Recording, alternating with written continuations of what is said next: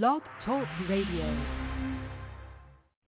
Stevie B's Media Production is a part of the Shellcaster Network. The proclamation of the gospel of Jesus Christ by members of the Churches of Christ.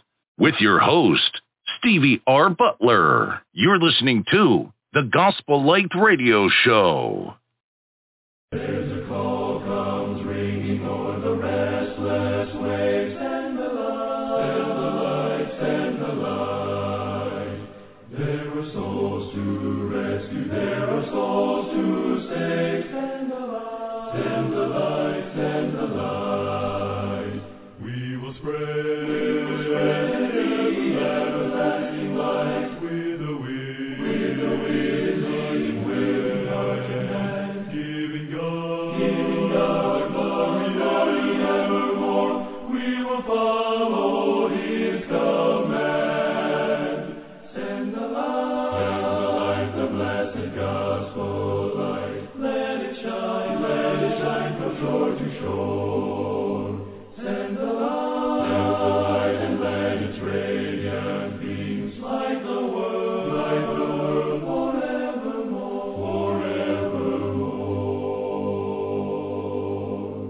You're listening to the Gospel Light Radio Show. Good evening. Thank you for tuning into the Gospel Light Radio Show. I'm your host this evening, Stevie R. Butler, from the great state of North Carolina, with my co-host Tim Bench from the state of Texas, Glenn McMillian from the state of Texas, Courtney Carruthers from the state of Illinois, Steve Cordell from the state of Illinois, Dr. Frank Washington from the state of Florida, Clay Phillips from the state of Georgia, Brian Christian Coleman from the state of New Jersey, and Robert Lee Johnson from the state of Florida. Ladies and gentlemen, we're just grateful for that you are tuned into our radio broadcast this evening. This radio show is brought to you by loving and faithful members of the Churches of Christ. We ask you to take out your Bibles and study along with us. We have a very exciting show planned for your spiritual enlightenment and your edification. If you'd like to contact us while we're on the air this evening, just give me a call to the live show at 713-955-0508. If you have any questions or comments for any of my co-hosts on this broadcast, you can send your emails to my new email address, butlersteve1009 at yahoo.com, or you can give me a call at Steve B's Media Production at the Carolina studio at 910-491-6405. Now, again, this program is brought to you by members of the Churches of Christ. And if you need any assistance in locating a congregation in your area, please feel free to contact us. Now, folks, get out your Bibles and study along with us here on the Gospel Light Radio Show. You're listening to the Gospel Light Radio Show. Before we go into our program for this evening, I would ask that you would bow with me in a word of prayer, that we may thank God for this opportunity. Our most kind, gracious, loving Heavenly Father, the Father of our Lord and Savior, Jesus Christ. Father, we thank you for this day. We thank you for allowing us to go through the various activities of the day and placing it on our hearts that we are on this broadcast, and we're prepared now to present a portion of your holy and divine word. Father, we pray that you will be my co-host, Steve Cordell and Brian Christian Coleman, on the show this evening as they break unto our listeners the bread of life. Also, we ask your blessings upon my co-host Clay Phillips as he answers the questions that are on the hearts of so many. We just pray that you will bless their families, that support their efforts, that they may continue to sow the seed of the kingdom. While we pray that you would bless our listeners this evening who are tuning in via Blog Talk Radio as well as through social media. We pray that they may listen well, and that their hearts may be pricked as they consider their eternal stance before you and their soul salvation. And it will cause them to ask the question, what must I do to be saved? Father, we thank you so much for sending your only begotten Son, Jesus Christ our Lord, to die such a cruel death on Calvary's cross. We recognize that without such a sacrifice, we would not have a hope of eternal life. Father, even now, we ask you to forgive us for the transgressions of our own heart. We know our flesh is weak, and we often fall short of thy will. Father, we pray that you'll continue to bless us and keep us and love us all the days of our lives, and that we have been faithful unto death. Father, we pray that you would save us For it's in Christ's name we do ask it all. Amen. You're listening to the Gospel Light Radio Show. Ladies and gentlemen, thank you for tuning into the broadcast. Our speakers for this evening in the first segment, my co-host Steve Corder, he serves as the evangelist with the East Park Church of Christ there in Danville, Illinois. He'll be making his proclamation of the gospel of Christ. And in the second segment, I have a question from my shout-out platform on social media, Facebook.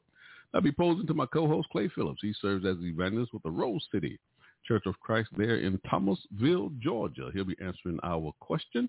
And then to close out the show, my co-host Brian Christian Coleman. He serves with the Newark Church of Christ there in Newark, New Jersey. He'll be making his proclamation of the gospel of Christ to close out the show. So open up your Bibles and open your minds, and let's have a great show. After the break, the next voice should be that of my co-host, Steve Cordell. Enjoy the show. You're listening to the Gospel Light Radio Show. Send the light, send the light, yeah. Send the light, send the light, yeah. Send the light. There's a call come ringing on the restless way. Send the light, come on and send the light. There are souls to rescue, there are souls to save. Send the light, come on and send the light.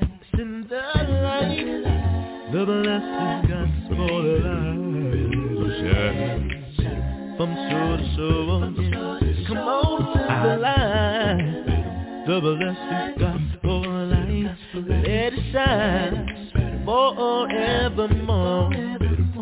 We have heard the Macedonian call today. Send the light, oh send the light, and a golden offering at the cross we lay. Send the light, oh send the light, send the light, the blessed gospel light. Let it shine from shore to shore. Send the light, the blessed gospel light. Let it shine forevermore. Let us not grow weary in the work of love. Send the light, come on and send the light. Let us gather just for a crown of love. Send the light, come on and send the light. Send the light, oh the blessed gospel light. Let it shine from shore to shore. Send the light, let it shine forevermore. Come on, everybody. Life of healing all around the world. Send the light. We have been chosen to do a good work. And oh, send the light, the blessed gospel light. Come on and why don't you sing that gospel light. Let it shine, let it shine forevermore. Send the light, oh the blessed gospel light. Let it shine, yeah, yeah, yeah, yeah. Hey, that light, that light, that light, that light, that light, that light, that light, that light, that light. Why don't you let it see?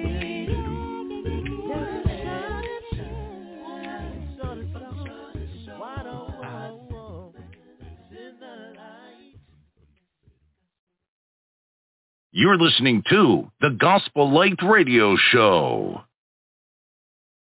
Give your attention to the proclamation of the gospel of Jesus Christ.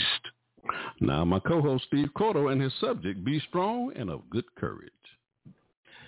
And good evening, Stevie. Good evening, everyone. If you're on Facebook or out there on Blog Talk Radio, this evening I want to look at a lesson that I really hope will boost everybody's confidence. There's a lot going on in the world, in case you haven't noticed. There's a lot of things happening really to be afraid of. But here's the thing. We don't have to be afraid. Or if we do feel the fear, we don't have to let it debilitate us. In Numbers chapter 13 and 14, if you look at those two chapters, there's a complete collapse of courage there as Israel is coming into the promised land. And when you look at those two chapters, you can also see the collapse, or rather the consequences, when confidence collapses. Also notable out of that is the two individuals who were able to go into the promised land, Caleb and Joshua. Even Moses didn't get to go in.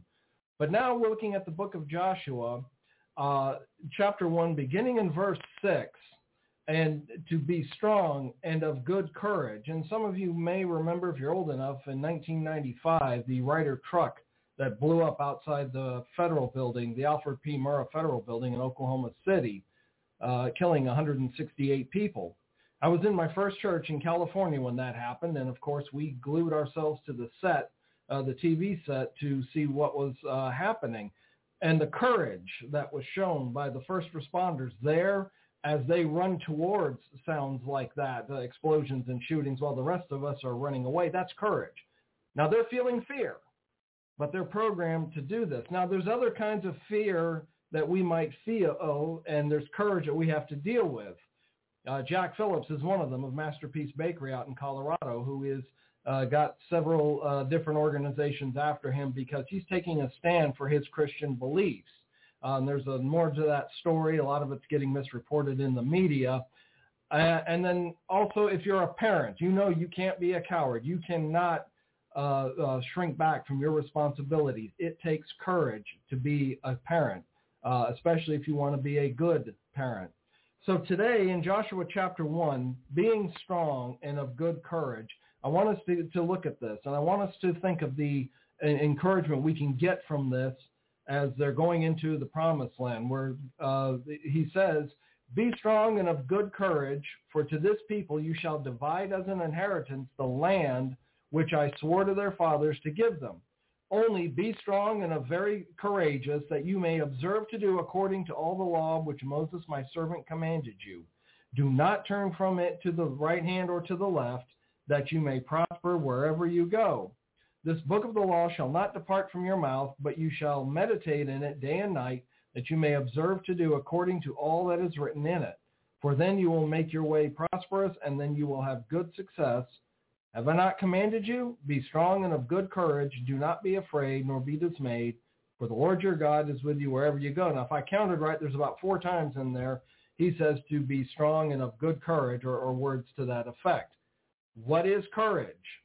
Well, courage, it's not being completely fearless. I think that's a misnomer we get, where we think to be courage, you've got to feel no fear. Well, courage is a willingness to walk in a correct path, even if it gets hard. Years ago, I saw an interview with some paratroopers who went into Normandy with the 82nd and 101st Airborne. They define courage as you feel the fear, but you go anyway. And that's what God wants us to do. We're going to feel the fear. We're going to be afraid, but go. Courage is doing what you know is right when it needs to be done, even if it is difficult. A lot of times doing the right thing in a given situation is not going to be easy for us. And in these verses, God himself is letting Joshua know that he is chosen. Joshua is chosen to be the new leader for the people of Israel. And now they're going into the promised land, and they're going to need to be courageous, because they're going to have some battles on their hands as they try to settle there in the promised land. Remember, Joshua's appointment is not just out of the blue. He has been prepared. Leaders are made. They're not born. You don't see a baby in the nursery who gets up and starts leading all the other babies. I mean, some people might have some talent for it, but they're going to need to be made. They're going to need to be trained. They're going to need to be brought up. And Joshua, this is his moment. He was brought up. He was trained for this. And now he is taking the helm from Moses. Joshua is chosen to lead the Israelites into their first battle after Israel leaves Egypt. He's going into this. He's going to be both a combination of a political leader and a military leader. And remember, he was also one of the spies chosen to go in and spy out the land. There were 12 of them, one from each tribe. They got in there. 10 of them, when they got back, 10 of them said, we can't do this. We can't go into the land. But Joshua and Caleb had a different spirit. They said, oh, yes, we can. They all 12 saw the same things, but notice the difference in interpretation of what they saw and interpretation of the facts that they saw that they brought back to the people. They were looking at it from completely different angles. But because of the lack of faith in those other 10, God declared that all of those who left Egypt, only Joshua and Caleb get to go into the promised land. Just those two is going to be it. Moses got to see it, but Moses did not get to go in to the promised land. So we don't know why Joshua was chosen over Caleb to be the leader. And really, for our purposes, that's not important. We just need to know that they were there. We have to realize, though, the strength and the courage that both men were going to need. We have to realize that today in our world, we all need strength and encouragement at one time or another. And as God's children, we all live lives where courage is not optional. It is essential. Again, going back to being a parent, with things that are going on in the school system, with things that are just going on in society, we got to have courage as we're raising our children up. Now, do you think Joshua felt, maybe sometimes wondered, well, okay, how did I get into this? Why am I the one who's picked? Could it have been that he needed strength sometimes and assurance to stand?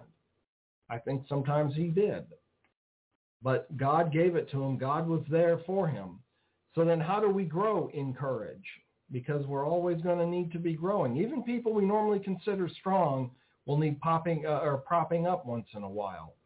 We remember that song, as those of us who can remember it from years ago, that he ain't heavy, he's my brother. We all at times need to be propped up. We all at times need to be helped. And look at how God exhorts Joshua to courage. Each time he's giving us a clue as to how courage can grow within us and how it can help us out. Courage grows as we do the things which require courage. I forget who said it, but someone once said that do that which you fear and the fear will die. Joshua had to step up here.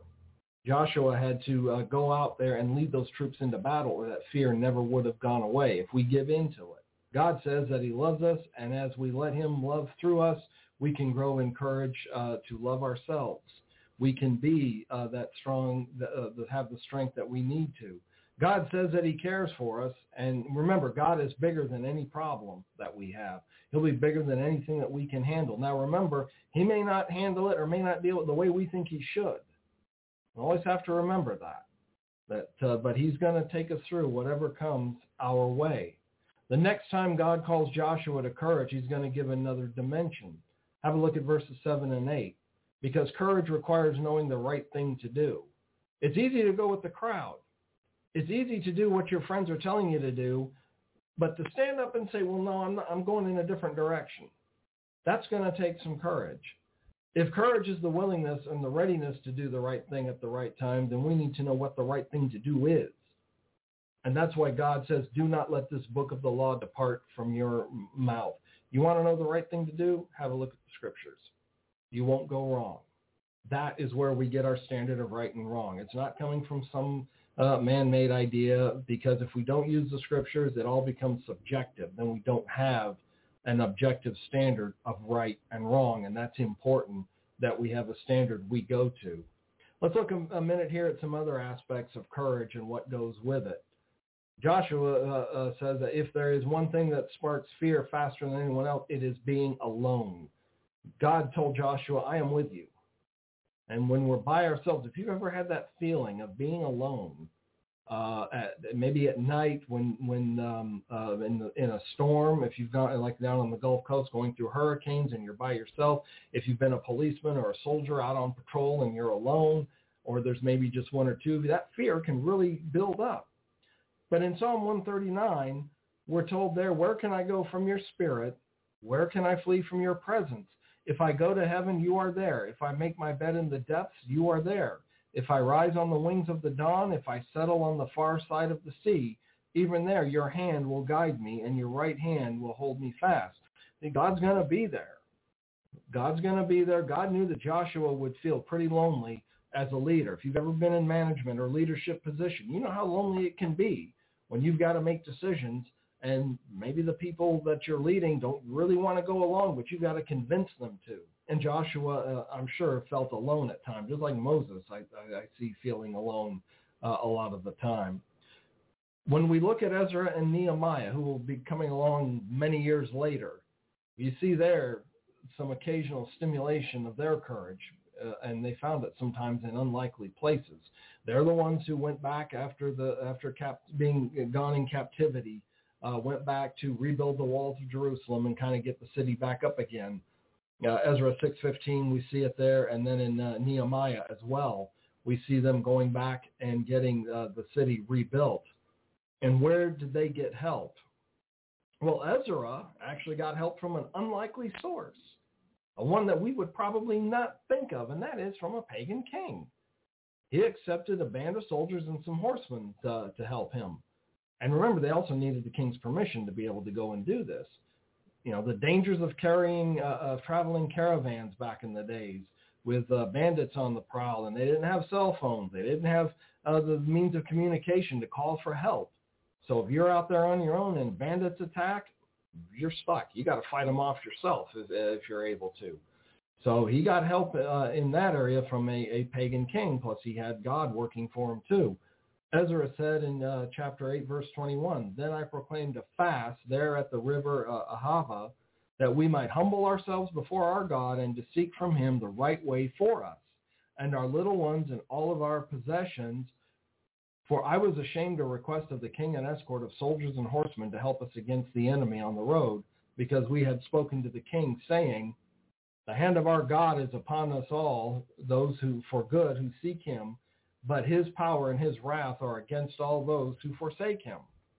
So we fasted and entreated our God for this, and he answered our prayer. And Nehemiah's life was in danger because of his enemies. So his friends advised him to hide himself, but he refused. He refused to hide himself, and he said he was going to stand up. He said, should such a man as I flee? And who is there such as I who would go into the temple to save his life? I will not go in. He's not going to run when they're trying to get him to. Should such a man as I run? He knew and understood his position in the community. Running away would set a terrible example for others, and this is where leaders are going to feel the fear. They're going to be afraid, but they can't show it. They've got to show courage in front of those that they're leading. And Nehemiah knew and revealed his heart here as a leader. Can you imagine what it would have looked like if he ran instead of staying there? And in those days, especially leaders, kings, people like that, they were expected to lead their troops into battle, which is why firefighters and police and military train and drill at their respective jobs. So that way they'll react automatic. They're doing what the body doesn't want to do. They're running towards the danger instead of away from it. Think of the Bible as our training manual for courage. And as we learn from it, we'll know the right thing to do at the right time. Look at back again at verse 9. Of Joshua chapter 1. Have I not commanded you? Be strong and courageous. Do not be terrified. Do not be discouraged, for the Lord your God will be with you wherever you go. There's courage that we can find. There's courage that we can get there. In bad times, our relationship with God can make all the difference on how we conduct ourselves. If, as God's children, we want to know courage, we've got to strive and work for it and push ahead. So as we're looking at the world around us, it's coming apart. We can all seek peace. We can all seek courage in knowing that God is still on the throne. Even though it looks like things are out of control and there's chaos everywhere, God is still there. And I would encourage you, if you're not a Christian or if you're not sure about it, contact us through email, through Facebook, social media. We'll help you out. We'll help you find someone who can lead you in the right way to become a Christian, or contact me through social media. Any one of us on the program will be glad to help you. We want to make sure that you are strong and of good courage and that you are right with the Lord. And if we can help you, we'll let us know. And I appreciate the opportunity to be here, Stevie, and thank you for the time, and we'll see you on next month, on my next appearance.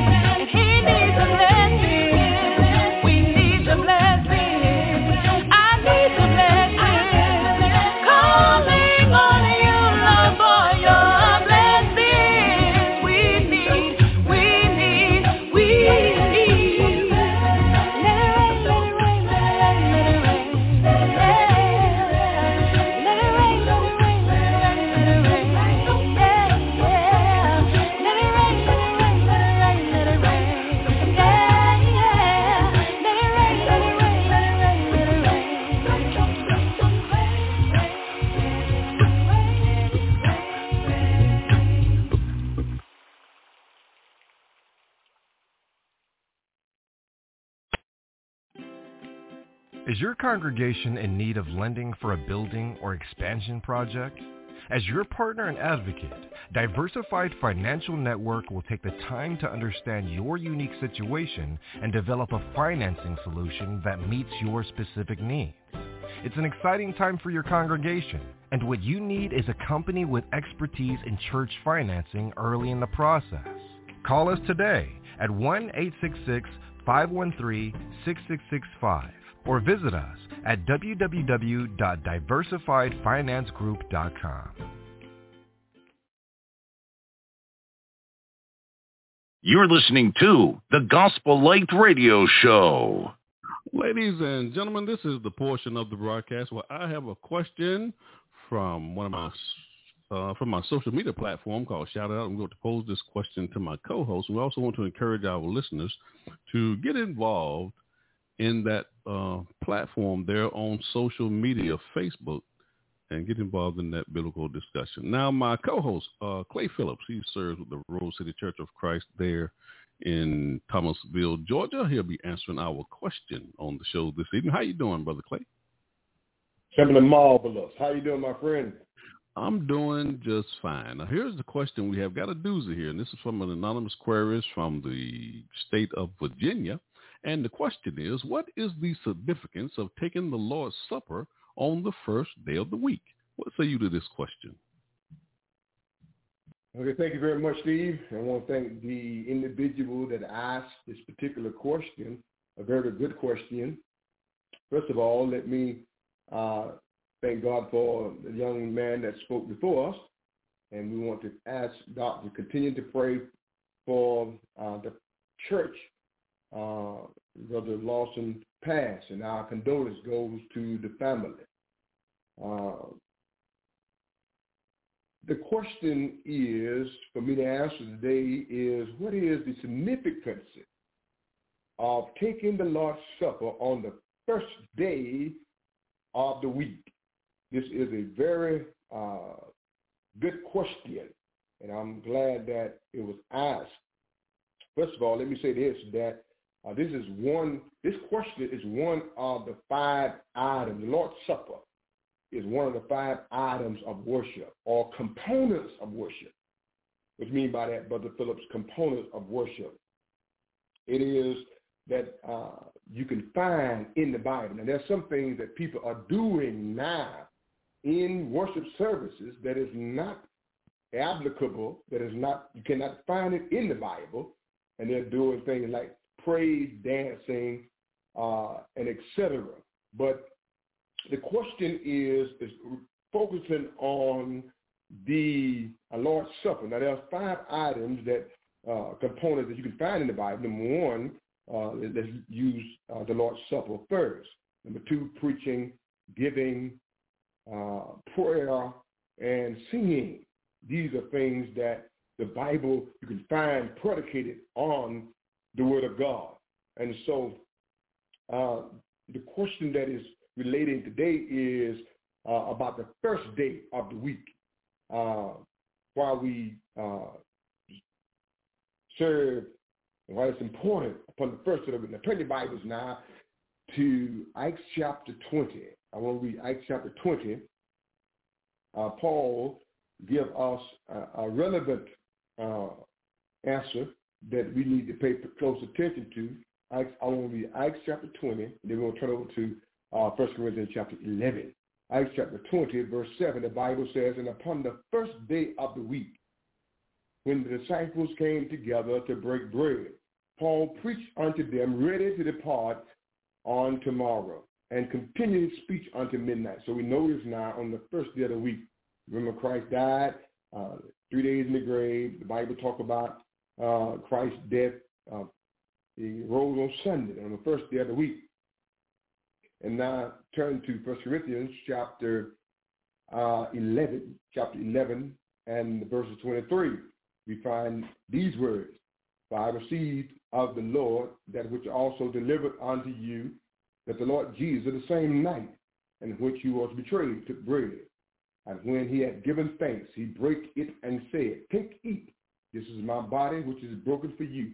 This do in remembrance of me." So here the Apostle Paul is reminiscing about what Jesus told the disciples to do, the 12. And then in verse 25 it says, after the same manner, also took the cup. And when he had supped, saying, this cup is New Testament of my blood. This do ye as often as ye drink it in remembrance of me. For as often as ye eat this bread and drink this cup of the Lord, ye do show forth the Lord's death till he comes. So what is the responsibility of what is the significance of the blood, the cup, and the bread? Is the bread represent the body of Christ, and the cup represents the blood of Christ. Then verse 27 says, wherefore, whosoever shall eat this bread and drink this cup of the Lord unworthily shall be guilty of the body and the blood of the Lord. But let a man examine himself, and so let him eat of that bread and drink of this cup. But he that eateth and drinketh unworthily eateth and drinketh damnation to himself, not discerning the Lord's body.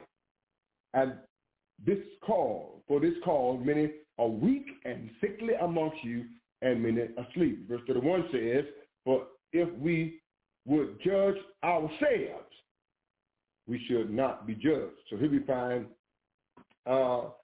the Apostle Paul is telling us the significance.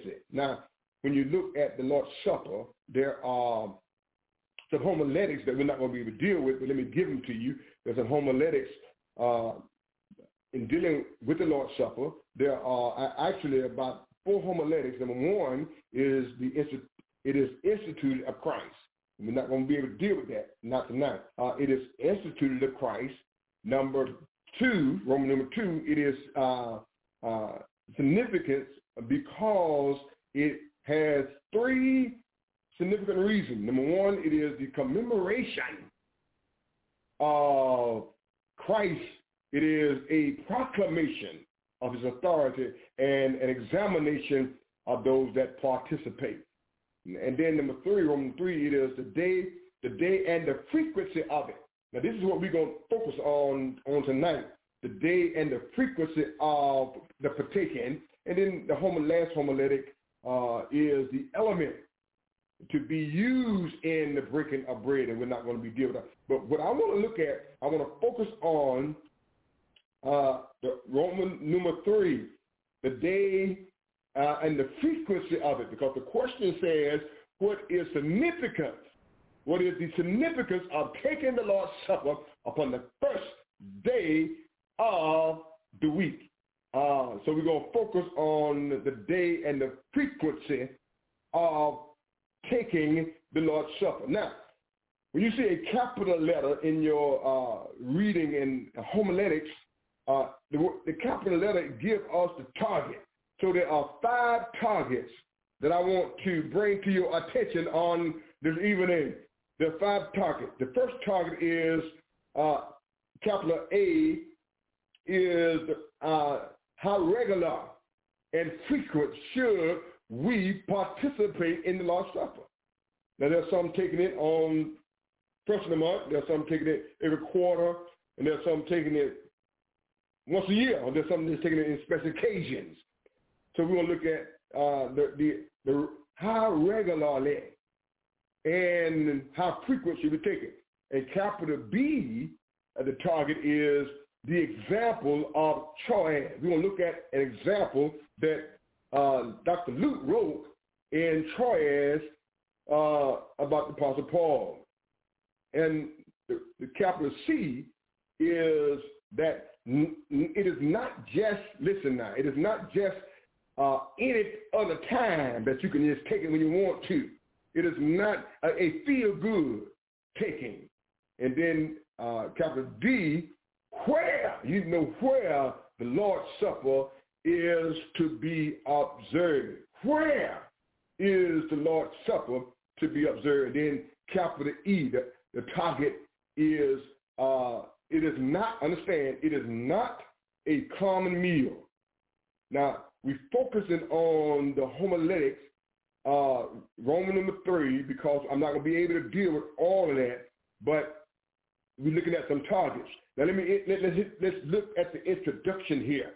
The Apostle Paul, there are 4 things you need to write down. Number 1, the Apostle Paul instructed the church In other words, we need to understand that the question is equated with the church. In 1 Corinthians 11:23, notice what he says now. Notice what he says to the church at Corinth, for I have received of the Lord that which also I delivered unto you, that the Lord Jesus, the same night in which he was betrayed, took bread. So we're looking here, and in the introduction, here we find is that this is the turning point of the Bible here. Paul instructs the church. He says two things here. Receive from the Lord. I received it from the Lord. Number two, why is it important to take the Lord's Supper? Because he received it from the Lord. Then God had commanded him to deliver it unto the church. He received it from the Lord, and God wanted him to deliver it unto the church. So here Paul instructs the church. And then we look at the second thing on the introduction, who was to hold this instructions. The church was to hold the instructions of the apostle. There are three things about holding the instructions of the apostle. Number one, traditionally. Number two, in the teaching. And number three, as a comfort or a comforter. Wait, what you mean, Brother Philip? In 1 Corinthians, now let's back up chapter 11. Now, in 1 Corinthians chapter 11 and verse 1, if you back up to verse number 1 and verse number 2, know what the Bible says. Now, this is Paul writing to the church at Corinth. He says, be ye followers of me, even as I am also am Christ, or of Christ. Paul says, you follow me because why? I'm following Christ. Notice in verse number 2. Now I praise you, brethren, that ye remember me in all things and keep the ordinances as I deliver them to you. So it is our responsibility to receive the apostolic teaching of the apostles. So here it says in teaching. Now turn to 2 Thessalonians. 2 Thessalonians, the Apostle Paul is writing also. 2 Thessalonians chapter 2, and the verse is 15. 2 Thessalonians chapter 2, and the verse is number 15. Note the Bible says, Paul said to the church at Thessalonica. He says, therefore, brethren, stand fast and hold the tradition which ye have been taught, whether by word or our epistle. So Paul says here, listen, whatever I'm giving you, you need to follow the practice. This is significant. You need to follow the practice. Now the word epistle comes from the Greek word knowledge. So when you see the word epistle, it is epistemology, which is knowledge. It is a knowledge that you receive from men of God that was possessed with the power of God on the day of Pentecost. And when those on the day of Pentecost touched those that they touched, they had the power, but they couldn't pass it on to others. Now, understand this. That's why Paul told Timothy in 2 Timothy chapter 2, verse 15, study to show thyself approved unto God, a workman needed not to be ashamed, rightly dividing the word of truth. So here, only the apostles had the power, and the ones that had the power that he touched to heal and to make those things miraculous. But now we're living on the age of obedience. Let the Bible speak, Brother Philip. Now, because you remember that John 14, let me show it to you. John 14 and verse 23. Turn the Bible now to John chapter 14, and the verse is 23. John 14, and the verse is number 23. And we find these words written, John 14, 23. Jesus answered and said unto them, if a man love me, he will keep my words, and my Father will love him, and we will come unto him and make our abode with him. Notice in verse 24. he that loveth me not keepeth not my sayings, and the word which he hear is not mine, but the Father which sent me. Jesus, now you understand now, this is the word of God. My Father told me to tell you this. These things have I spoken unto you, being yet in your presence. But notice in verse number 26, talking to the apostles, he says, but the Comforter, which is the Holy Ghost, whom the Father shall send in my name, he shall teach you all things, and bring all things to your remembrance, whatsoever I said unto you. So whatever Jesus said unto them. So now when you read in 1 Corinthians chapter 11, when you go back to 1 Corinthians chapter 11, the Apostle Paul is saying, listen, I want you to understand something here now.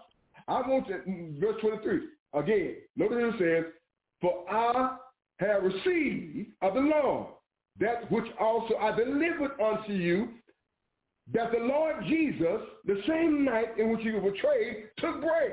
That's what Jesus, he took bread with the apostles, with the 12. And so here we find, if you will, that the apostles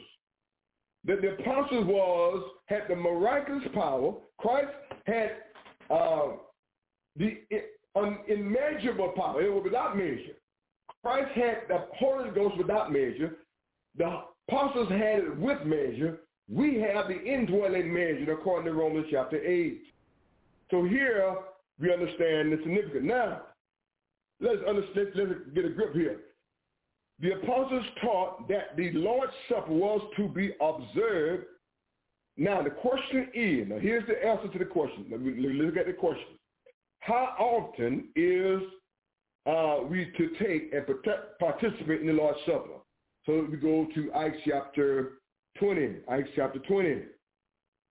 Now, they'll know and say, but the Bible does not say how often should we take the Lord's Supper, but it gives us common sense to understand. It tells us systematically. There's a thing called systematic theology. In other words, that they expect you to understand that. There's something that God expects you to understand. So when you read Genesis, in the beginning, God created the heaven and the earth. It expects you to understand not the question that there is a God or not. You should know that there is a God. So when you read Genesis chapter 1, in the beginning, God created the heaven and the earth. You shouldn't be saying, well, if there's a God.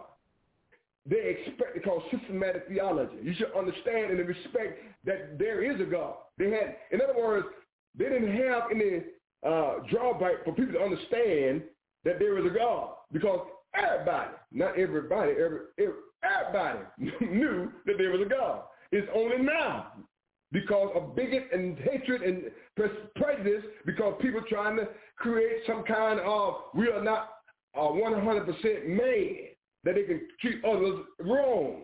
Because the Lord's Supper is a participation in all generations. That's why in Acts chapter 2. Oh, okay. Help us out, Brother Philip. Now, so how do we take the Lord's Supper? It says in Acts chapter 20, verse 7, and upon the first day of the week. And upon the first day of the week. Let me ask you a question. Does every week have a first day? Yes. If every week have a first day, we ought to participate in the communion every week. If every week, so upon the first day of the week, they know, well, let's do it quarterly. It's not for you to argue about quarterly.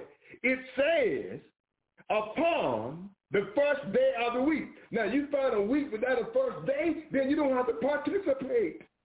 Hello? Upon the first day of the week, when the disciples came together to break it, when they come together upon the first day of the week.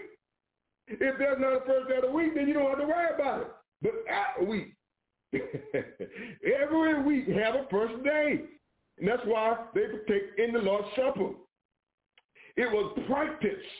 It was part of the worship, edification. Look at 1 Corinthians chapter 14. Turn to 1 Corinthians chapter 14. Man, this thing gonna get deep right here. 1 Corinthians chapter 14, and the verse is 23. 1 Corinthians 14 and 23. and we find these words written. Now, this is edification. The Bible teaches about edification. If, therefore, the whole church be come together into one place. So the whole church come together in one place and all speak with tongues. So now giving the childhood stage of the church. Because you notice now in 1 Corinthians chapter 13, it talked about the childhood stage of the church. Because in 1 Corinthians 13, if you back up, it says, though I speak with tongues of men and have angels and sign and brass, it says, and have all gifts and have not love, it profit me nothing. Why is he talking about that? Because you back up 31 of chapter 12, it says, but covet earnestly the best gifts. So now I'm going to show you the best gift, and yet show I unto you a more excellent way. So showing us a more excellent way. What is the more excellent way? Love. Then it get down to verse number 8. I'm going to save the time. Verse 8. It says, charity never faileth, but whether there be prophecy, they shall fail. Whether there be tongues, they shall cease. Whether there be knowledge, it shall vanish away. Notice what it says here now. For we know in part, and we prophesy in part. So prophecy had its part, and when that which is came in love, which is Christ, when Christ came and died, and then when that which is perfect is come, that which is in part is done away. How you know that? What it says? It says, for we know in part, and we prophesy in part. But when that which is perfect is come, to the word of God, then that which is in part shall be done away. When I was a child, I spake as a child. I understood as a child. I thought as a child. But when I became a man, I put away childish things. What is childish things? Those things that he says, and God is saying, listen, prophecy, speaking in tongues, healing, all that stuff was childish to God. Because God wants us to walk by faith. It's not by sight. The whole concept of the New Testament is to walk by faith. So then it says, notice in verse number 12. For now we see through a glass, darkly, but then face to face. Now I know in part. Now I know in part. I know some things had its part, but then that shall I know even as I am known. But notice in verse number 13. And now abide it, faith, hope, and charity. These three, and the greatest of these is love.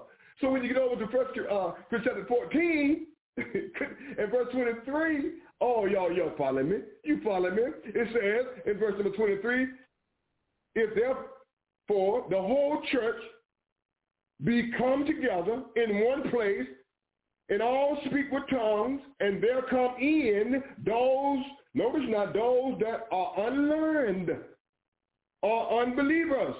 Will they not say that ye are mad? Hello?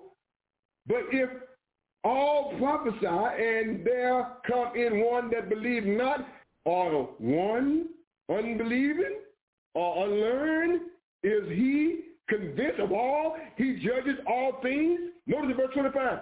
And thus are the secret of the heart made manifest, so falleth down to his face. He will worship God and report that God is the truth. And verse number 26 says, how is it then, brethren, when you come together? Every one of you have a psalm, have a doctrine, have a tongue, have a revelation, have an interpretation. Let all things be done decently in order. So it's talking about organizing the church. The church must be organized. And so here, when you go through the pages, understand that the Bible was not written in book, chapter, and verse. So when you look at the correction of the church was a celebration. Notice now in 1 Corinthians, then you turn to chapter 16. Now, let me show you chapter 16. Good God Almighty. Oh, look at here. Let me see one more time here. Okay, chapter 16. Notice now in chapter 16. Chapter 16, let us know that every church understood what I'm talking about now. Notice now in chapter 16, verse 3 and verse 1, 2, and 3. Verse 1, 2, and 3. Now, so all I'm doing is going through it chronologically. I'm showing you why it was so significant and important that the whole church understood. Because the church started at a childhood stage in Acts chapter 2. And then it went on and on and on. And now in Corinthians, now it's developing. Because we're going to learn Paul had to straighten out some stuff about the Lord's Supper. Okay, there had some issues going on about the Lord's Supper. So now here in 1 Corinthians chapter 16, verse 1, notice what the Bible says. Now concerning the collection. Now understand, remember I told you the 5 items or components of worship, the Lord's Supper, preaching, giving, praying, and singing. Now, look at the item of collection. When did they take up the collection? The collection, communion, giving, prayer, Lord's Supper, all over the same time. When did they take up the collection? Now remember, Acts chapter 7 says, upon the first day of the week, the disciples came together to break bread. They had a systematic theology.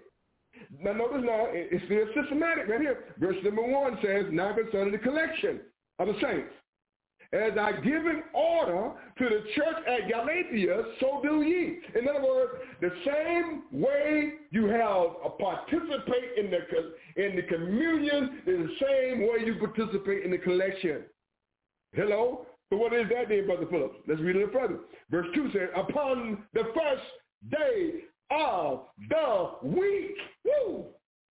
So the collection was taken on the first day of the week. Why? Because they all came together.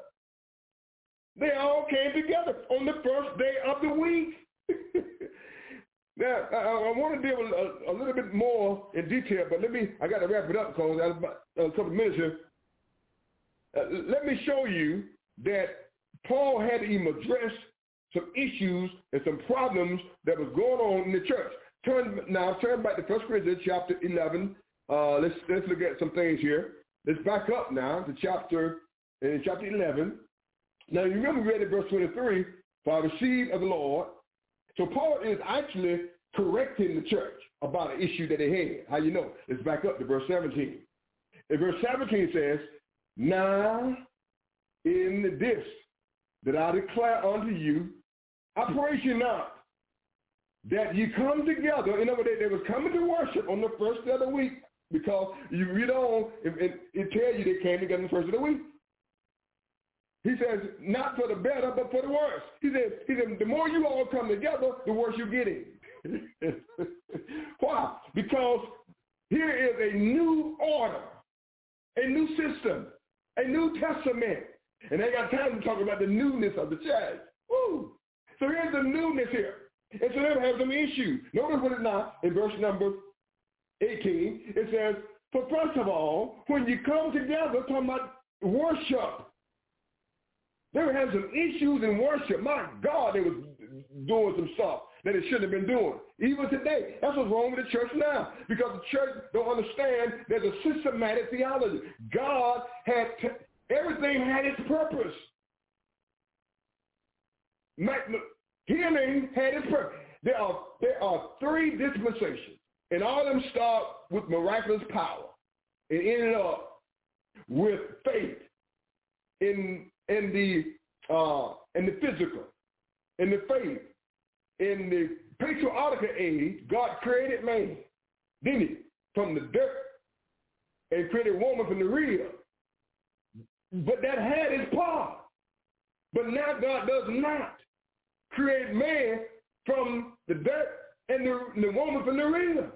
We have organs that God has given us, that we have children now, what we call nature of God, or the nature of man. In the Mosaic age, it started out with miracles and miraculous power. The Red Sea opened up, and the frogs and the lions and the light from heaven. And then when they got to the promised land, they ended up in fight. And then that's why they couldn't go in. Then when the church started, it started out with miraculous power, healing. Apostles had 70, Jesus had 70. They came back to man, the Spirit obeying us. Jesus said, man, calm down. I've seen the devil fall from heaven. That's systematic theology. He said, it's not going to always be like that. Do you remember when we called Thomas down? Thomas really wanted to know. Thomas said, I put my hand in him. And Jesus said, let me tell y'all, you don't believe because you see. But the day comes, and I want everybody to believe because they have faith. That's why Romans said we walk by faith, not by sight. Woo! Come on, somebody. Now here, the Apostle Paul is saying the church come together first of all, when you come together in the church. I hear that there is division amongst you, and I partly believe it. For there must be also heresy amongst you, that they which are approved may be made manifest amongst you. Now what was the issue? Let's look at the issue. When you come together, therefore, into one place, there is, the number says, this is not to eat the Lord's Supper. In other words, they really know how to eat the Lord's Supper. Man, the boy had ham hock, chicken, rice. I'm just saying what we be eating today. Cornbread and rice and baked beans. Them boys were throwing up because they had a misconception about the Lord's Supper, what to eat. And verse number 21 says, he says, for in eating, everyone take before others his own supper. And one hungry and one another drunk. But they were partaking. What have ye not houses to eat in or to drink in? Or despise ye the church of God and shame them that have not? What shall I say unto you? Shall I praise you in this? I praise you not. Then he tells them, listen, for I have received of the Lord. That's when he come in with and telling them what it's all about. Now I'm saying this. Let me say this, because I got to stop, guys. I'm saying this. He said, let me straighten you out about something. Now drop down to verse number 33 of 1 Corinthians chapter 11. It says in verse number 33, wherefore, my brethren, when you come together, come out worship, to eat, he says, carry one for another.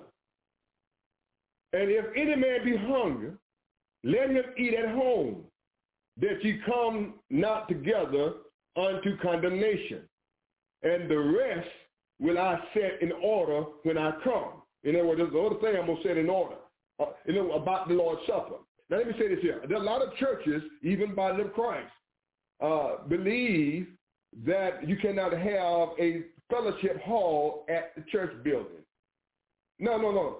Paul is not teaching that you cannot have a fellowship hall. What he's teaching, there must be a distinction between the Lord's Supper and eating a meal. And I got to show you this before I quit. There must be the significance of the Lord's Supper on the first day of the week is to show Jesus Christ came up on the first day of the week. We are not, Jesus is our rest. You remember the ark rest on the mount? That's the same rest that the first day of the week does. That's the same rest. So now here, what is the distinction here? The distinction of the Lord's Supper. Turn now to Acts chapter 2. Let's go back to Acts chapter 2. Acts chapter 2, and let me show you the distinction that the apostles was making in not telling us that we cannot have a fellowship hall. Because you remember now, if you look at the text, it says, wait, tarry. The word tarry means to wait. In other words, they had so many people there, and before you start the Lord's Supper, everybody get there because they had to wait. Now, if you get hungry, he's saying you eat at home before you come. Woo! Because he's not telling you that you cannot have a fellowship hall at the church building, because the building is not the church. The word church comes from the Greek word ecclesia. Okay. Here up, Clearly.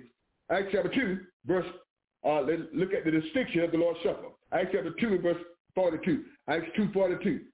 And the Bible says, and they continued steadfastly in the apostles' doctrine and fellowship and in breaking of bread and in prayer. Now this breaking of bread is the Lord's Supper. But on that same day, Let's look at on that same day. Good God Almighty. Let's look now at verse 46. The same day, verse 46. Good God Almighty. It says, and they continued daily with one accord in the temple, breaking bread from house to house, then eat meat with gladness and singing unto the Lord. In other words, they want to eat the communion. Churches, listen, quit fussing about having a fellowship hall at the church building, because at the same day.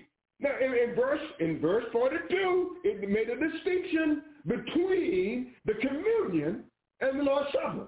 And in verse 46, it tells you that in that same day they were eating and drinking at the same day in the temple of God. Let me show you. Let me show you another one. Turn to Acts chapter 20, and I got to stop. Acts chapter 20. Acts chapter 20 and verse number 7. I'm going to show you another distinction. Acts 20 and number 7. Oh, my goodness. Brother Philip, let the Bible speak. Now, this is something you need to go study if you don't know. Acts chapter 20, and the verse is number 7. Acts 20 and 7.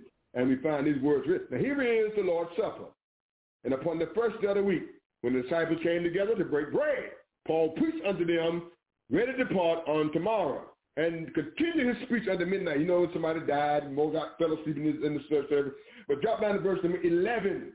Drop down to verse number 11. He's going to give us the distinction here. It says, when he therefore was come up again and had broken bread and eaten and talking a long while, even till the break of day. So this breaking of bread was a meal.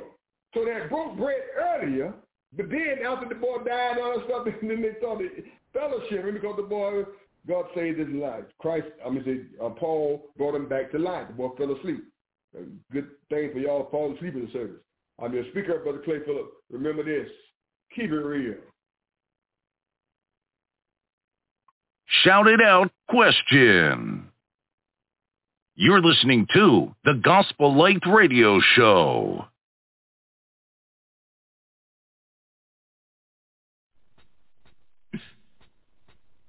I know. Blessing and comfort are a part of my daily life.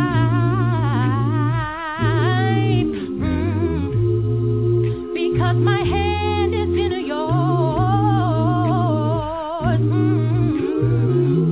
Walking this Christian life, I'm so glad I know you.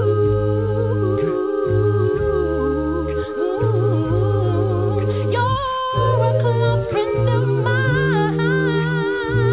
Ooh, yes you are.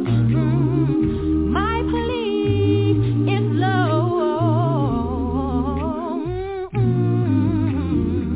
Not thine will, but thine.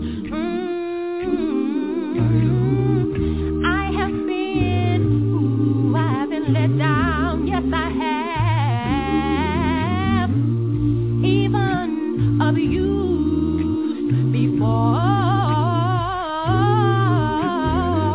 But it has been your grace that has carried me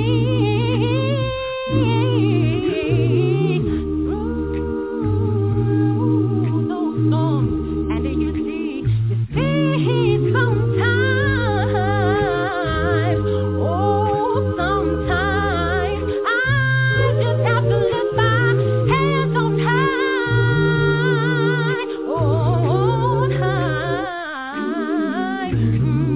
because you have always been true. You have never lied. That's why I'm glad. I said I'm glad I know you, Lord. I'm so glad you know me, Lord. I'm glad you know me, Lord.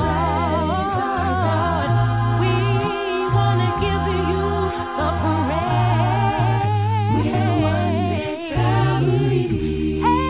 Heavenly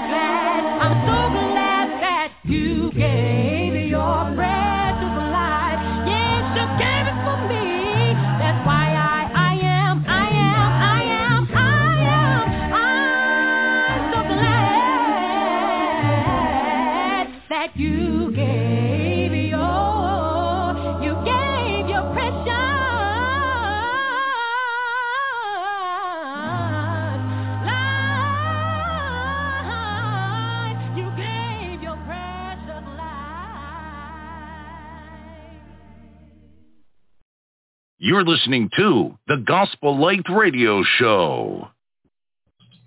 Give your attention to the proclamation of the gospel of Jesus Christ. Now, my co-host, Brian Christian Coleman, and his subject, when worship is out of order. Good evening, brothers and sisters of the Churches of Christ throughout this land and country.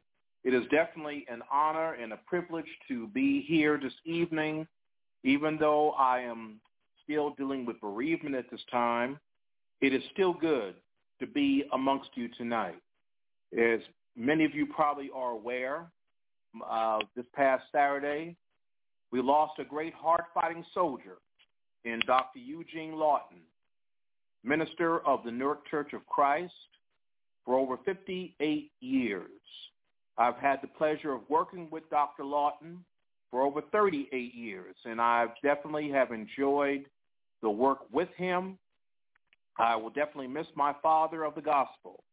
I do ask that you all may please keep the Newark Church of Christ in prayer at this time as we deal with this loss.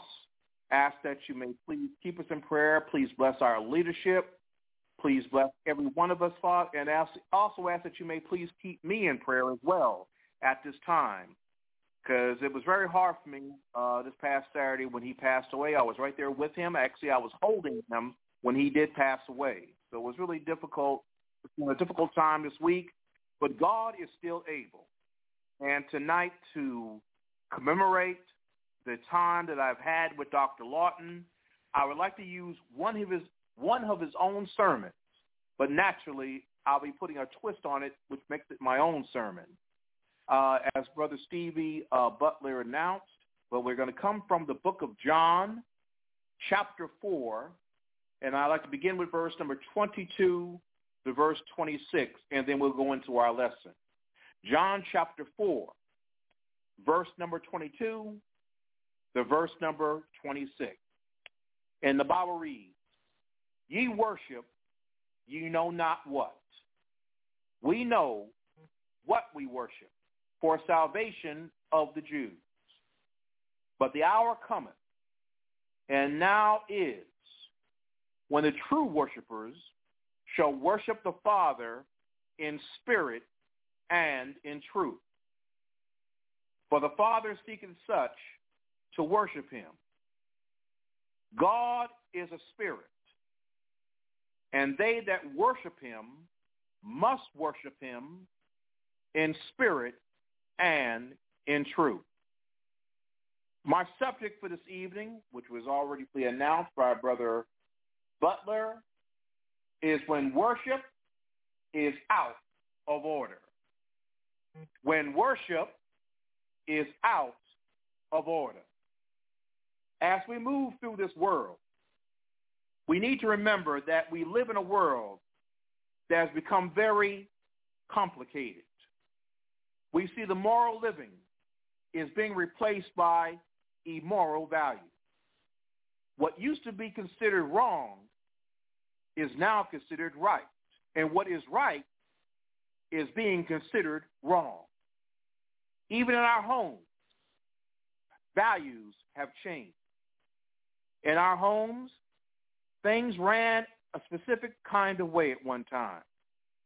Parents used to run the home. Say amen if you can. If you acted up at home or even in the church house, I can tell you from when I was growing up, my mother used to give me a look. And you know what, brothers and sisters, there was something in that look. That look used to mean, if you don't straighten up, I'm going to mess you up. Hello? And our parents made sure that you sat up there in the worship service like you had some sense. Hello? When my father came into the living room, I came by to tell you that business picked up. Hello? When he came into the room, whatever you were watching, you turned that channel, the Channel 2 News, with Jim Jensen as the anchor, and you sat there and watched the news. But today, you look at your child, and they look back at you, saying, "What are you looking at?" You used to give your child a beating for something they did. And now they say to you, I know my rights, and if you touch me again, I'm going to call the police and have you locked up. Lord, have mercy. You ask them to take out the garbage, wash the dishes, clean up your room, do your homework, or anything else that a child will cause a fit and tell you in your face, I'm not going to do it. We need to go back to the way it used to be. And it hurts me when I hear our up-and-coming parents saying, I'm not going to raise my children like my mother and father raised me. I don't know, you don't know it, but you're bringing up a future Dennis the Menace in your own home. The Bible teaches us in Proverbs 22 and verse number 6, train up a child in the way he should go, and when he is old, he will not depart from it. Even in religion, we are seeing trends in the church that have changed over the years.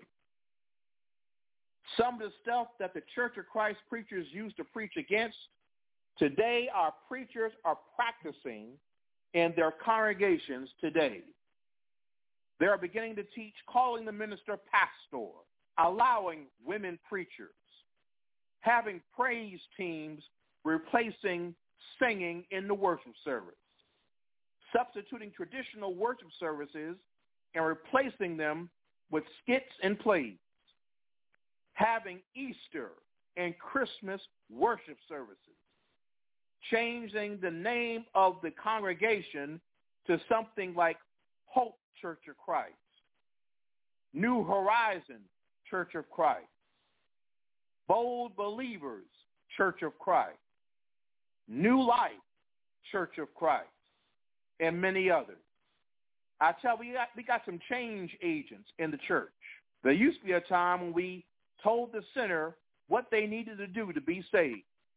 But today, if you go to some congregations, they don't give you the plan of salvation. And if you have some churches of Christ that have low attendance, they have opened the doors of the church to denominational churches with low attendance and consider them Christians. They don't rebaptize them or try to teach them the right way. They just allow them to come on into the church and be a part of the church.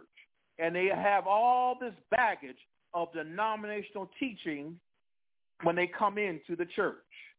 My brothers and sisters, don't be surprised by all of this, because the Bible warns us of these things. The Bible says in Acts 20, verses 28 to 30, take heed therefore unto yourselves and to all the flock, which the Holy Ghost have made you overseers, to feed the church of God, which he has purchased with his own blood. For I know this, that after my departing shall grievous wolves enter in among you, not sparing the flock. Also of your own selves shall men arise, speaking perverse things, to draw away disciples after them. Also, the Bible says in 1 Timothy 4, 1 through 3, now the Spirit speaketh expressly, that in the latter times some shall depart from the faith. I'm glad the Bible says some shall depart, because I'm going to be a standing member of the Church of Christ to the day I die. And it goes on to say, giving heed to seducing spirits and doctrines of devils, speaking lies in hypocrisy, having their conscience seared with a hot iron, forbidding to marry, and commanding to abstain from meats, which God hath created to be received with thanksgiving of them which believe and know the truth. And let me drop this bomb while I'm flying over this evening. When a church does not follow the doctrines that were set down by our Lord and Savior Jesus Christ and refuses to follow the apostles' doctrine, their worship is out of order. When you stop preaching book, chapter, and verse and begin preaching thoughts, fables, and false doctrine, your worship is out of order. My first point is, worship is out of order when you follow the doctrines and commandments of man. We see this. There are over 300 denominations in the United States of America. There are over 3,000 different denominations in the world. And each of them are teaching the doctrines and commandments of man. The Bible says in Matthew 15:9, but in vain do they worship me, teaching for doctrines the commandments of man. When Jesus is telling us when you are worshiping me in vain, it means your worship is no good. You're wasting your time. It is not acceptable to me because you are teaching the doctrines and commandments of man. You have some of them that have different names: Baptist, Catholic, Church of God in Christ, Methodist, Lutheran, Episcopalian, Seventh-day Adventist, etc. The Bible teaches us in Matthew 16:18 that thou art Peter, and upon this rock I will build my church, and the gates of hell shall not prevail against it. The Bible says in Romans 16:16, salute one another with a holy kiss. The churches of Christ salute you. And each of these denominations needs a creed book for their churches. Some of them are, the Catholics have a Catholic catechism. The Baptists have a Baptist manual. The Episcopalian has a book of common prayer. The Methodists have a Methodist discipline. The Jehovah's Witness, a New International Bible. But in the Church of Christ, we have the Bible and nothing else. And we don't need any creed book. The Bible makes Christians and Christians only. The Bible says in Acts 11 and verse 26, and they were called Christians first in Antioch. Acts chapter 26 and verse number 28. Then Agrippa said unto Paul, almost thou persuadest me to be a Christian. And in 1 Peter 4:16, yet if any man suffer as a Christian, let him not be ashamed, but let him glorify God on this behalf. You'll never find in the Bible describing an individual as a Baptist Christian, Catholic Christian, Methodist Christian, Jehovah's Witness Christian, or even a Catholic Christian. But you will find in the Bible that the Bible makes a Christian, and a Christian is all the Bible will make. No prefixes, no suffixes, and no asphyxics. And they have different teachings regarding taking the communion. Some take it, like the Baptists, once a month. The Catholics take it every day. Methodists take it on a quarterly basis. The Jehovah's Witness takes it once a year, and others take it neverly. But the Bible Church takes it on Sunday. The Bible says in Acts 20:7, and upon the first day of the week, when the disciples came together to break bread, Paul preached unto them, ready to depart on tomorrow, and continued his speech unto midnight. And it is strange, little sidebar here, it is strange that preachers in town understand that the money is to be taken up every Sunday. No doubt about that. That money is going to be taken up every Sunday. But the same phraseology about the collection should be the same phraseology about the communion. The Bible says in 1 Corinthians 16:1 and 2, now concerning the collection for the saints, as I have given under the order to the churches in Galatia, even so do ye. Upon the first day of the week, let every one of you lay in store as God has prospered him, that there be no gathering when I come. These churches even have different ways in baptism. Some sprinkle water on you. Some pour water on you. And some bury you as an individual like the Baptist church. But the Baptist church is not baptized for the remission of sins, but is an outward sign of inward grace to show that the world what the Lord has done for you. And that comes from their own Baptist manual. Some people like Joel Osteen have you recite the sinner's prayer. Some, like T.D. Jakes, tells you don't need any baptism, but believe on the Lord. But the Bible gives us different examples of baptism. The Bible first mentions that on Pentecost, the 3,000 that were saved. You see that in Acts chapter 22, 2:22, Acts 2, 36 to 47. The Ethiopian eunuch, Acts chapter 8, verses 26 to 39. The Apostle Paul, when he was Saul, was converted. Acts chapter 9, verses 1 to 20, and Acts chapter 22, verses 6 to 16. Cornelius and his household, the first Gentiles to enter the Church of Christ. Acts chapter 10, verses 1 through 20. Lydia and her household, Acts chapter 16, verses 13 to 15. The Philippian jailer, Acts chapter 16, verses 23 to 34. And the Corinthians, Acts chapter 18, verse number 8. All these examples show that in order to be baptized, water is in the plan. And you must have water in order to be baptized. Acts chapter 8, verse 36. Much water. John chapter 3, verse number 23. You must go down into the water. Acts chapter 8 and verse number 36. Going down in the water. Acts chapter 8, verse 38. Both the baptizer and one being baptized go down in the water. Acts chapter 8, 38 and 39. Baptism is a burial. Romans chapter 6 and verse number 4. It is a resurrection. Colossians 2 and 12. It is a new birth. John chapter 3 and verse number 5.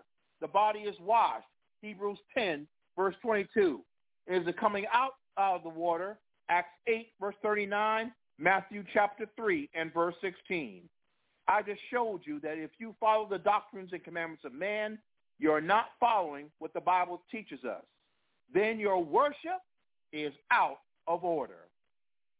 My second point, worship is out of order when you use mechanical instruments of music in the worship service. I think I need to say that again. Let me sound my trumpet this evening. Worship is out of order when you use the mechanical instruments of music in the worship service. If you go into any denomination, I'm sure you'll find mechanical instruments of music in that church. You will normally find an organ, some drums, guitar, piano. If you look real close, you'll find a saxophone in there in some of them. And you know, these churches will play all different types of music that fits your likes and desires.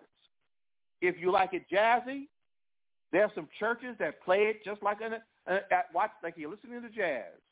You want it kind of bluesy? There's some churches like that. You want something with a little hip-hop? There's some like that. Whatever you want in your music, you can find it. But the important thing is that when you utilize mechanical instruments of music in the worship service, it makes it out of order. Say amen when you can. I remember when I met a visitor that visited the Newark Church of Christ some years ago, and she said to me, you know, if you had some drums, an organ, or even a piano, it would make your service more appealing. You have some people in the world that put down the Church of Christ for not having instrumental music. Even members of your own family have said when you come and see them in a family reunion or gathering, they will say, you go to that church that does not have instrumental music. I was even told once, if you get some instruments, it's going to improve your music. And I was even told, reason why we don't have it in the church, we can't afford it. Have y'all heard that? They said the church can't afford any instrumental music. I mean, they say at least they can have a tambourine, but I stopped by to tell you, we can get it. We can get it on the installment plan. And the late Brother R.N. Hogan said the installment plan is when you pay $1 down and install around for the rest of the time. We can get it. Just we get like anything else on the installment plan. But we don't do it because it's not according to truth. And the Bible teaches us also in reference to using the fruits of our lips. The Bible says in Hebrews 13, verse 15, by him, therefore, let us offer the sacrifice of praise to God continually. That is, the fruits of our lips, giving thanks in his name. We don't need a piano, drums, or any type of instrumental music for the worship service because God teaches us to sing. Ephesians 5:19, speaking unto yourselves in songs and hymns and spiritual songs, singing and making melody in your hearts to the Lord. Colossians 3:16 says, let the word of Christ dwell in you richly, in all wisdom, teaching and admonishing one another, in psalms and hymns and spiritual songs, singing with grace in your hearts to the Lord. And you got some churches of Christ that are using instrumental music.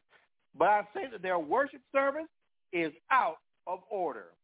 And you know that some denominations that are in existence today, you know they've not always had instrumental music. The Catholic Church has not always had instrumental music.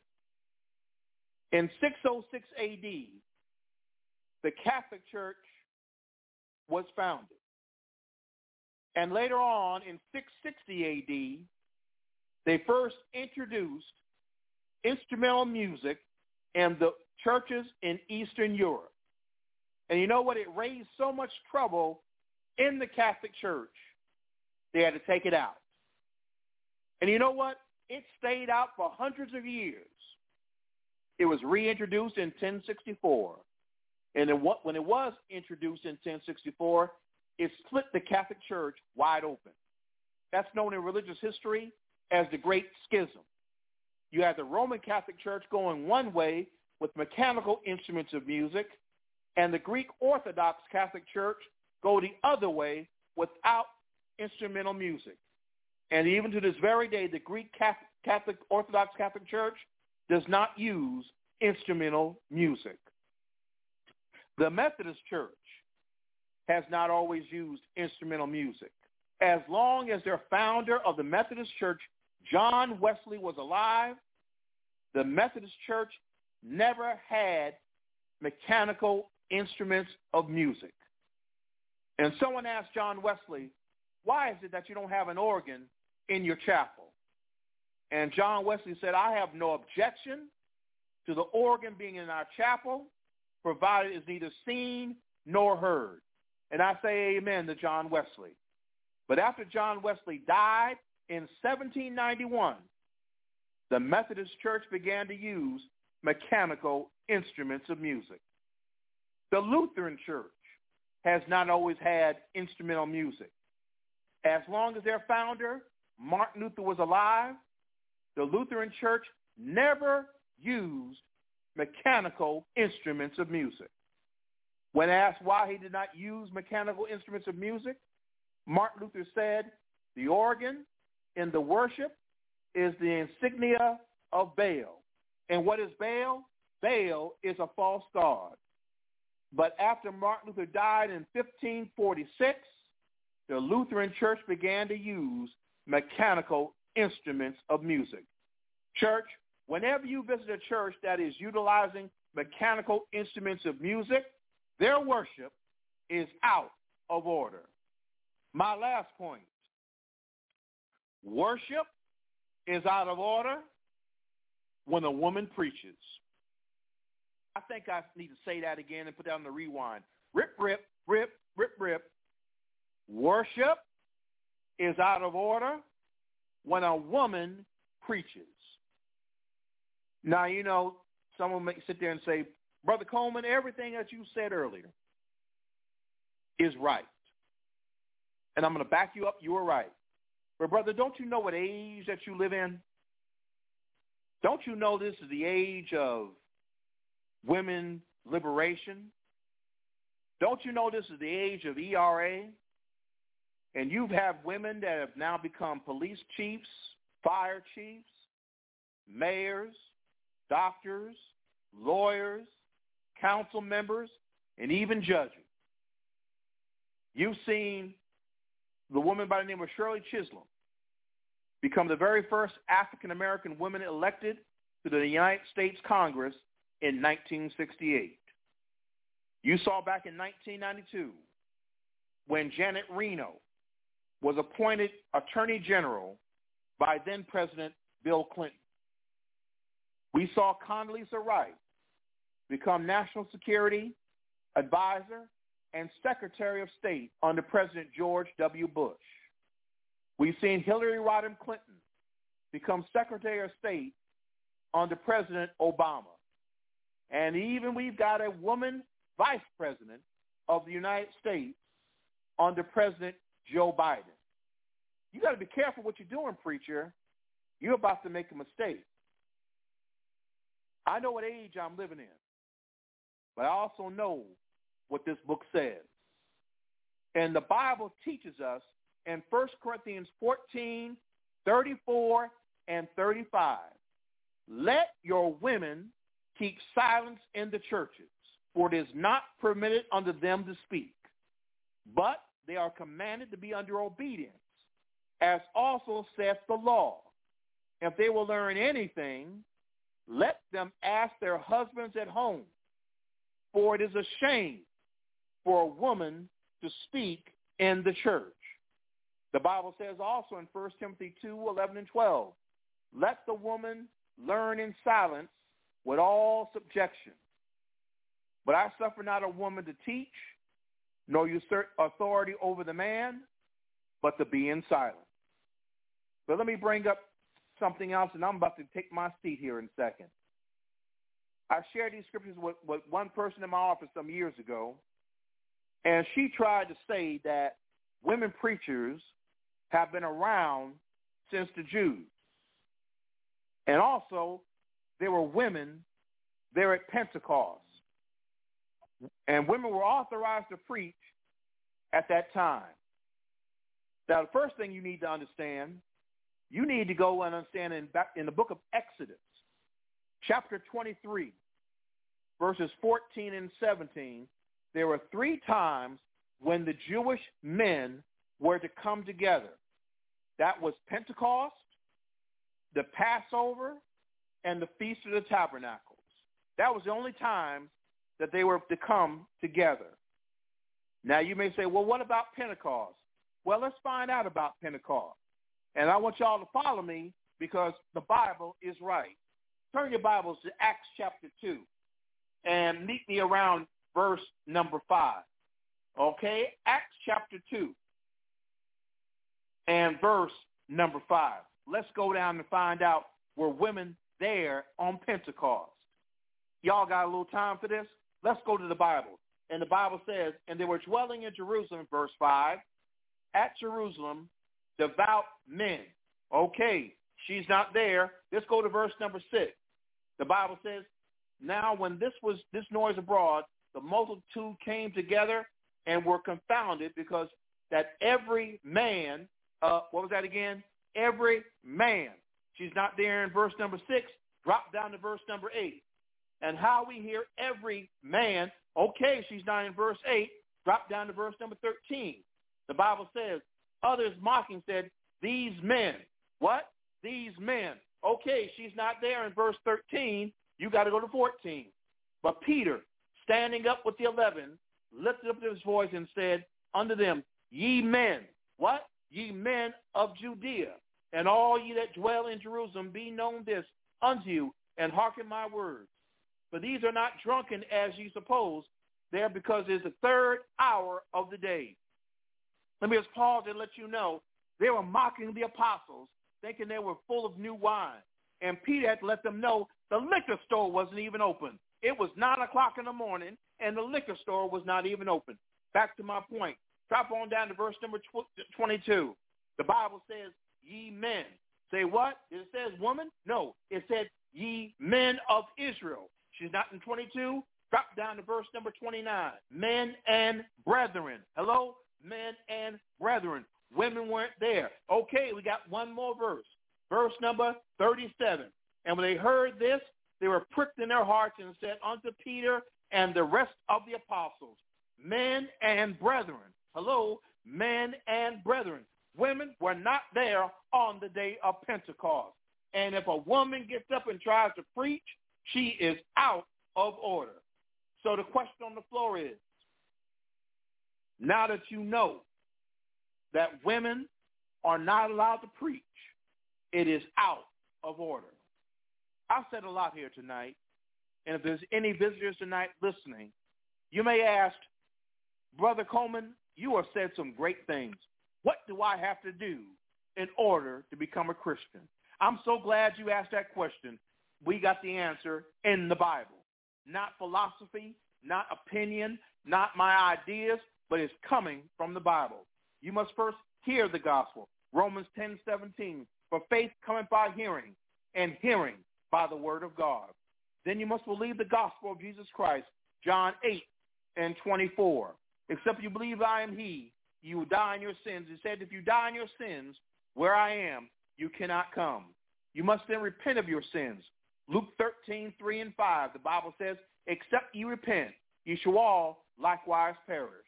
Then you must confess with your mouth the sweetest words that you will ever say, that you believe that Jesus Christ is the Son of God. Acts 8:37.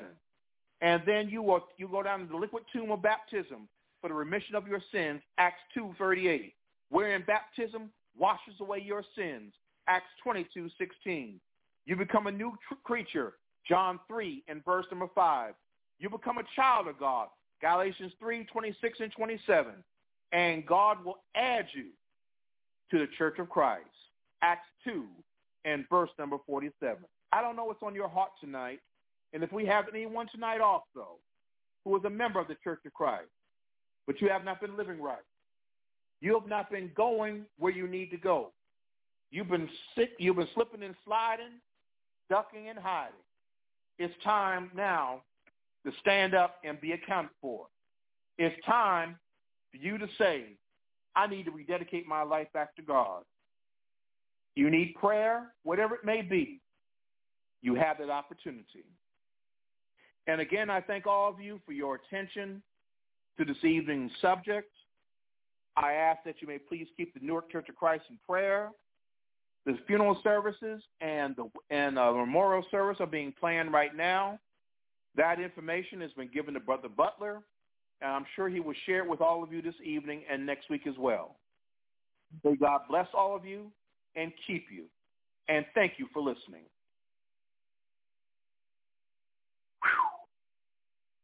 No, if it was my grandma's touch or my grandma's mind, you know maybe you were brought up in my grandma's time, but I sure wish I could go back to those days and times. Now,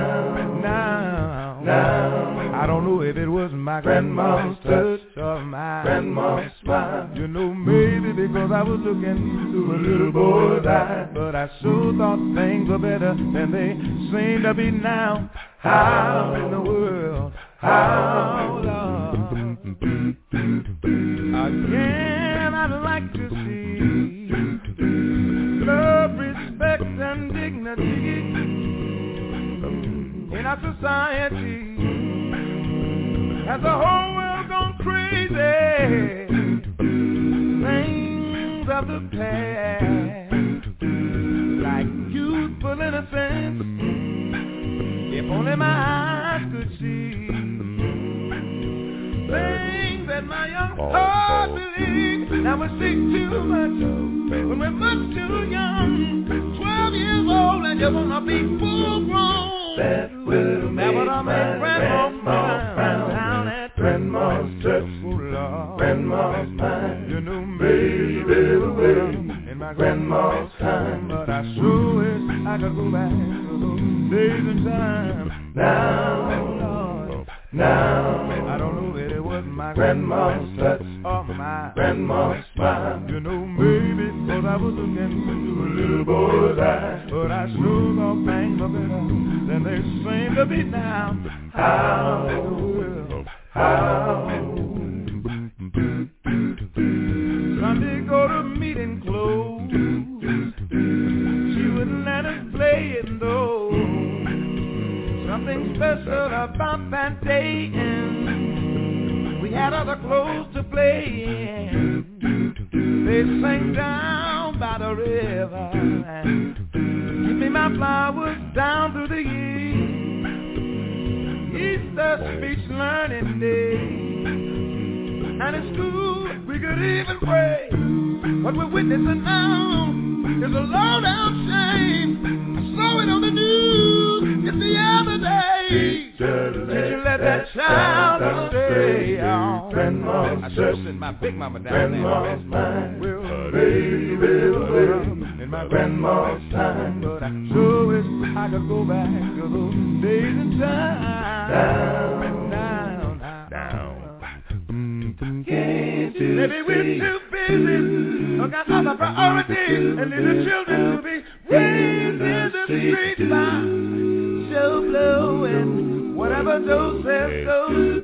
I know it's impossible to change time, but I do believe we can change our minds if we look deep down within us. Remember the lesson Grandma taught us. Grandma's touch, baby, Grandma's smile. Could have been I was looking through a little boy's eyes, but I sure thought things were better than they seem to be now. How?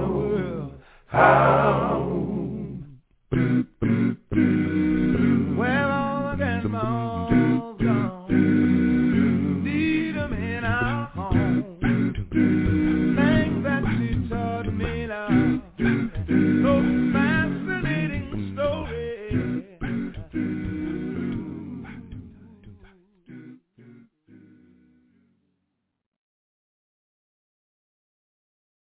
You're listening to the Gospel Light Radio Show. Ladies and gentlemen, I want to thank you for tuning into our broadcast this evening. It is our prayer that the lessons that were taught on this radio program have been beneficial to your spiritual lives and that your relationship with the Lord has been strengthened, because you're not only tuning into this radio broadcast, but you've given yourself over to a study of God's Word. I want to thank both of my co-hosts, Steve Cordell and Brian Christian Coleman, for their lessons on tonight's broadcast. We certainly appreciate their efforts. We always appreciate our co-hosts' tireless efforts of their proclamation of the gospel of Christ. We don't take any of this for granted. We want to keep the Newark Family Church of Christ in our prayers as they mourn the passing of our dear brother Eugene Lawson. And ladies and gentlemen, please continue to keep this radio broadcast in your prayers as well. I'm your host, Stevie R. Butler. I want to say on behalf of all of our co-hosts here on the Gospel Light Radio Show, we really do appreciate your love and support for these radio programs. Good night, everybody.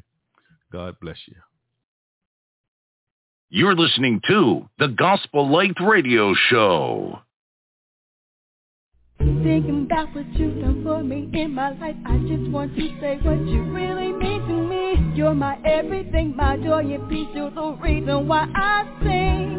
Lord, I don't deserve anything you've given me, so I just gotta say thank you. Oh, for tonight, for your love and grace, so I just gotta tell you this. I will always adore you. I will never let you go. I will always keep you, Lord, because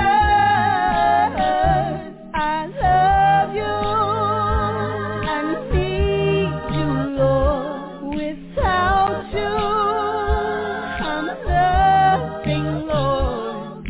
I will serve you, Lord, forever. Lord, your name is so worthy to be praised, so I shall worship you for all of my days. You found victory and gave me the strength so I can win this race. Lord, I'm giving you all the honor and all the glory. You shall forever reign. All of these blessings you give me is the reason why I say I will always praise you, and I will never turn away. I will always lift you up.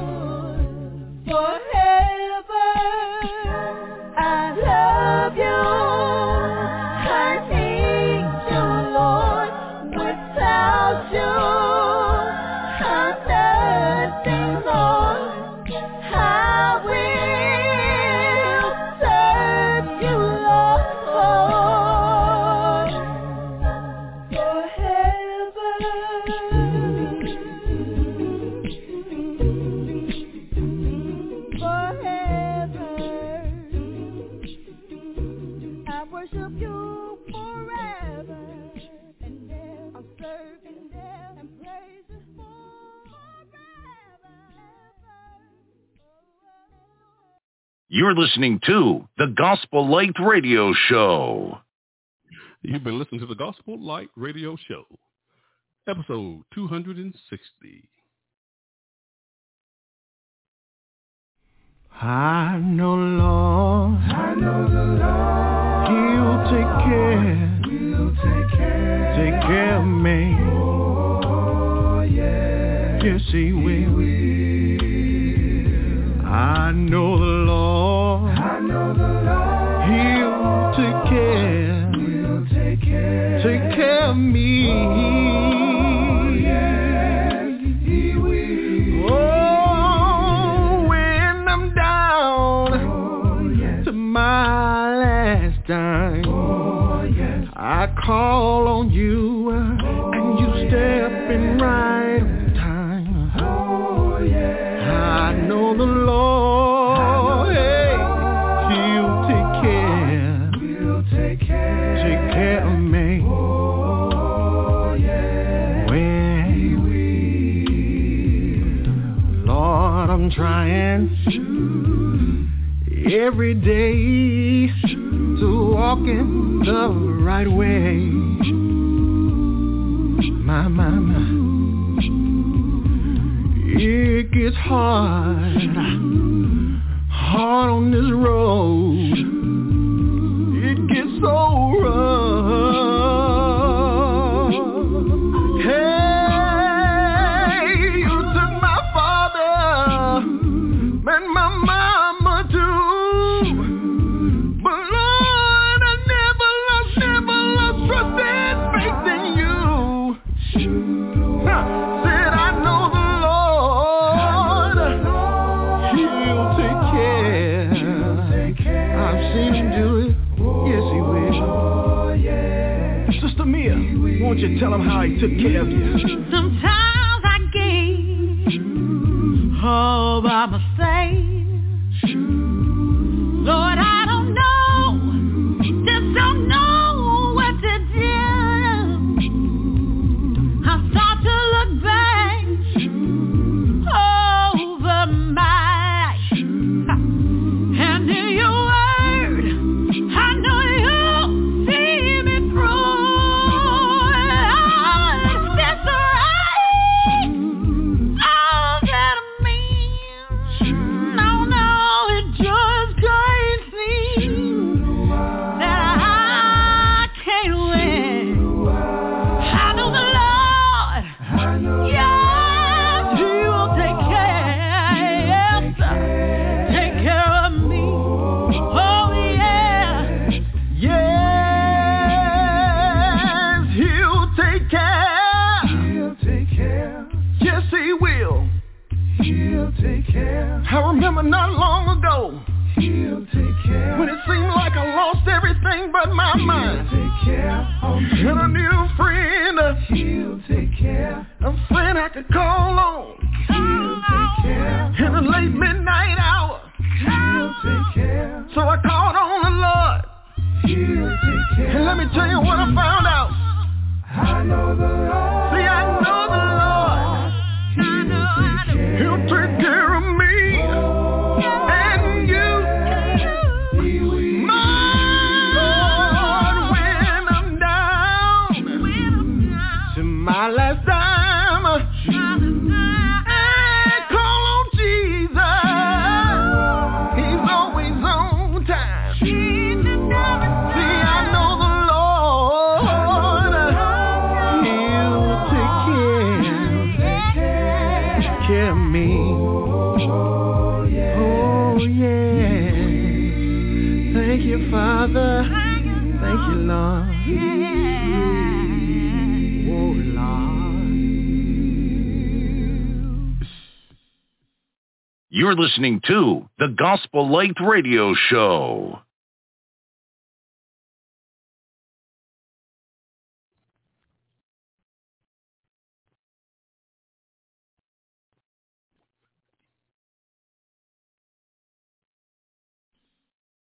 It is Ryan here, and I have a question for you. What do you do when you win? Like, are you a fist pumper, a woohooer, a hand clapper, a high fiver? I kind of like the high five, but if you want to hone in on those winning moves, check out Chumba Casino. At ChumbaCasino.com, choose from hundreds of social casino-style games for your chance to redeem serious cash prizes. There are new game releases weekly, plus free daily bonuses, so don't wait. Start having the most fun ever at ChumbaCasino.com. No purchase necessary. VGW Group. Void where prohibited by law. See terms and conditions. 18+.